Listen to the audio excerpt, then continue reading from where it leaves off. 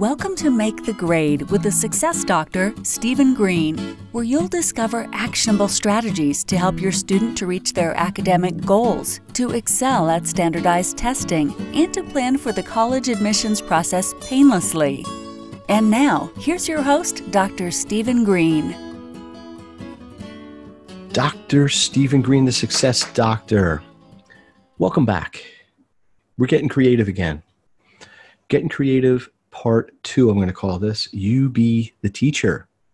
Yeah, think about that. You are parents, you are students, you are helping getting through the academic process. The Make the Grade podcast, all about giving you actions you can do or you can help your child do to maximize their education. That's the theme. That's what we do here. So last episode, got into some creative ideas, ways to organize information, way to package information. And last week's theme was audio, using audio. If you haven't heard it, actually, it's a good episode. I'm going to just say it. It's a good episode. Toot my own horn a little bit, but why not? Anyhow, today, the title, working title, You Be the Teacher. Now, what does this mean, you be the teacher? Obviously, you are not the teacher. Maybe not even want to be a teacher. But what we're going to do, what I'm going to suggest is I want you to think about making up your own test. So let's say you have some material you're going to get quizzed on, test on, assessed on somehow. Okay? Now, normally what people do is they go to school. They take notes. They go home. They go over their notes. They review it pretty much the same way they learned it. Works okay. In fact, might work well for a lot of people. But what I would suggest is something a little bit different here. So this is what I want you to do. Think about, you're the teacher. You need to make up some sort of assessment, a quiz, a test, a paper, an assignment based on some material. Okay, so you need to have multiple choice questions. You need to have some true-false questions. You need to have some matching questions. You need to have some short answer. And you want to have some kind of longer extended essay. All for the same material. That's the catch. So let's just say, and I'm going to use this example because I did this earlier today with a student, you are learning about photosynthesis. Photosynthesis, very, very important biological process, and most of you have probably heard of it, where the plants or plant-like species can make their own glucose, make their own food from sunlight. So what you'd want to do is, instead of just going over your notes and looking at it again and again and again, you want to make up your own test questions. Now, there could be some very detail-based questions. The organelle where photosynthesis occurs is A, the nucleus, B, the ribosome, C, the chloroplast, D, the vacuole. Multiple choice. Now, what it does is it forces you to think of the information, and it forces you to catalog the information in different ways. All right? So, multiple choice. The answer, by the way, is C, chloroplast. True, false. Same idea. True or false. Photosynthesis occurs in the chloroplast of the plant cell. Well, that's true. How about that? Third thing might be matching. You might have different parts of the process. Photosynthesis happens to have what they call light dependent and a light independent halves or parts to it. The light dependent comes first and feeds the results of that into the light independent. So now you might get into some flow, like what comes first? Let's order this. Sunlight comes in, it hits the plant, it goes into the chloroplast, it activates the electrons, and you could make that into a matching or a sorting sort of thing. So that's a third way you can do it. You can have multiple choice, true, false, matching. Now you have a short answer. In 1 or 2 sentences, explain the process of photosynthesis. All right. Fifth way, longer answer. Discuss the role of photosynthesis in the global energy cycle.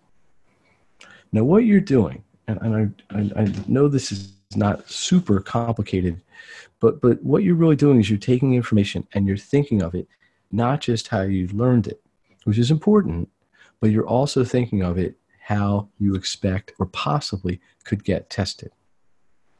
That's key. And I'm going to tell you, if you do this enough and you come up with enough questions, you're going to see some of those questions on the test, because there's only so many ways that you can package information as a teacher. And that's not negative about teachers. It just is. If they're making a test based on some amount of information, they're looking at the same thing you are. They're just trying to challenge you sometimes and make sure maybe you can think a little bit out of the box. Now, another element to this, speaking of thinking out of the box, is trying to take 1 and 1 and make 3, if that makes any sense. In other words, what you're going to try to do is take basic ideas and then synthesize them to larger ideas. So, for example, what would happen if a plant was put in a room where there was no sunlight at all? What would happen to the plant?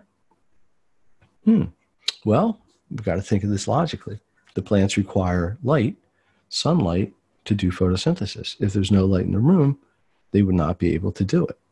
This is kind of an extension idea. If you go back to the episode a bit ago about the Maslow's hierarchy and the different levels of learning, this is so that will come in. So this is another idea where you take an outside influence or a larger piece and you try to apply it to the situation. The point is, and what I'm trying to get you to do, I'm trying to get you to be creative with, is think like the teacher, role play like you're the teacher, and try to come up with ways that you can look at the information, make test questions about it, make multiple choice, true, false, matching, timeline, short answer, essays, all different ways that you can look at the same information, okay, and work on it that way. It's a much more active way to study.